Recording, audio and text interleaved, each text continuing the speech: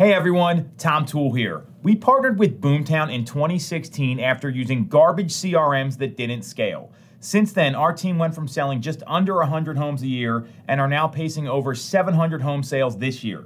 There is no way to build your business in a sustainable and repeatable way without a CRM like Boomtown. To check out Boomtown and see how you can score $750 in free digital advertising, visit boomtownroi.com/5am call. That's boomtownroi.com/5am call.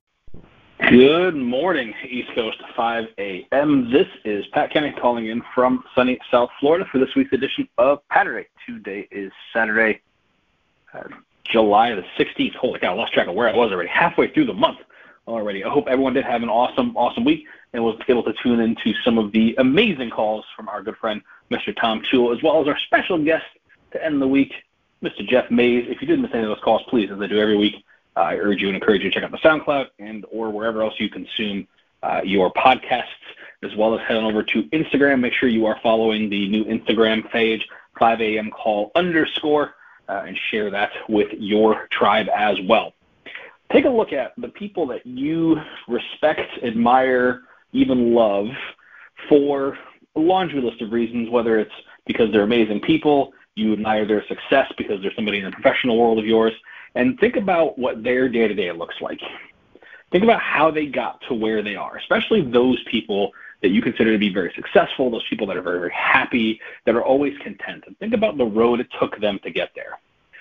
And ask yourself this question. Do you think for 1 second those people didn't experience stress or didn't experience troubles? Of course they did.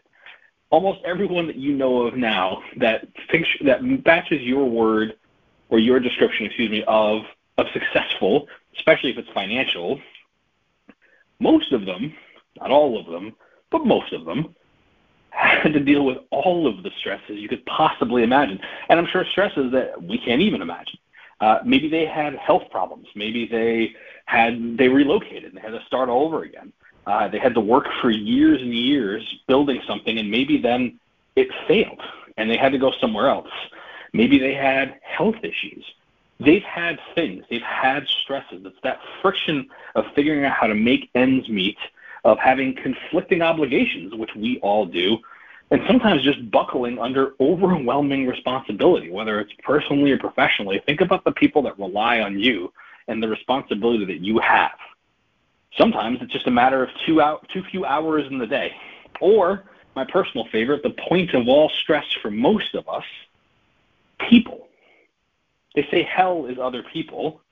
Who isn't surrounded by a lot of those? In addition to, all of the uncertainty, the pain, the stresses, the failure, all of the things that we have to deal with go on and on. But there's our inevitable parts of our lives. But should you be stressed because of that? Should you be stressed solely because there is stress? Because those aren't the same thing. Stress existing and you being stressed don't necessarily have to follow each other. There's been lots of people in the past, whether it's, Marcus Aurelius' ratings, the Stoics and those kind of things, that tell you about it's not the situation, it's how you react to it, and it's how you respond to it. You have to figure out how to discard some of that anxiety that exists solely because stress is there. Stress was, and always will be, a fact of life. But being stressed, feeling stressed, and responding because you're stressed, that's a choice. And you have to remember that it is actually, in the end, up to you. It doesn't always feel that way, but that's where you have to practice. We don't have to dread making that phone call, or in some cases, receiving that phone call. I'm sure we all have somebody that we've dealt with in the past, again, whether personally or professionally, where we look at the caller ID and go, oh, go to voicemail. Please go to voicemail. And that shouldn't have to happen. We just have to work through whatever it is that is causing that stress and either resolve it or realize that there's no way for us to resolve it, which means we shouldn't be stressed about it. You have to have things that you're participating in that will always make you uncomfortable to a degree. It's going to happen. There's going to be things that you just don't want to do. But you have to make sure that you're focusing on the things that you can control. And the thing that you can control is not the situation. It's how you respond to it. Write things down. Remind yourself throughout the course of the day. I occasionally run into, it's one of my favorite posts of all time. It shows up randomly on Instagram shows up somewhere in stories. It's basically wherever you go, and it's like, hey, I'm talking to you. Sit up straight. Unclench your jaw. Take a deep breath. And at that exact moment, I realized that I'm hunching forward. I'm clenching my jaw, and I'm not paying attention to what I'm doing. So write it down. Put it somewhere.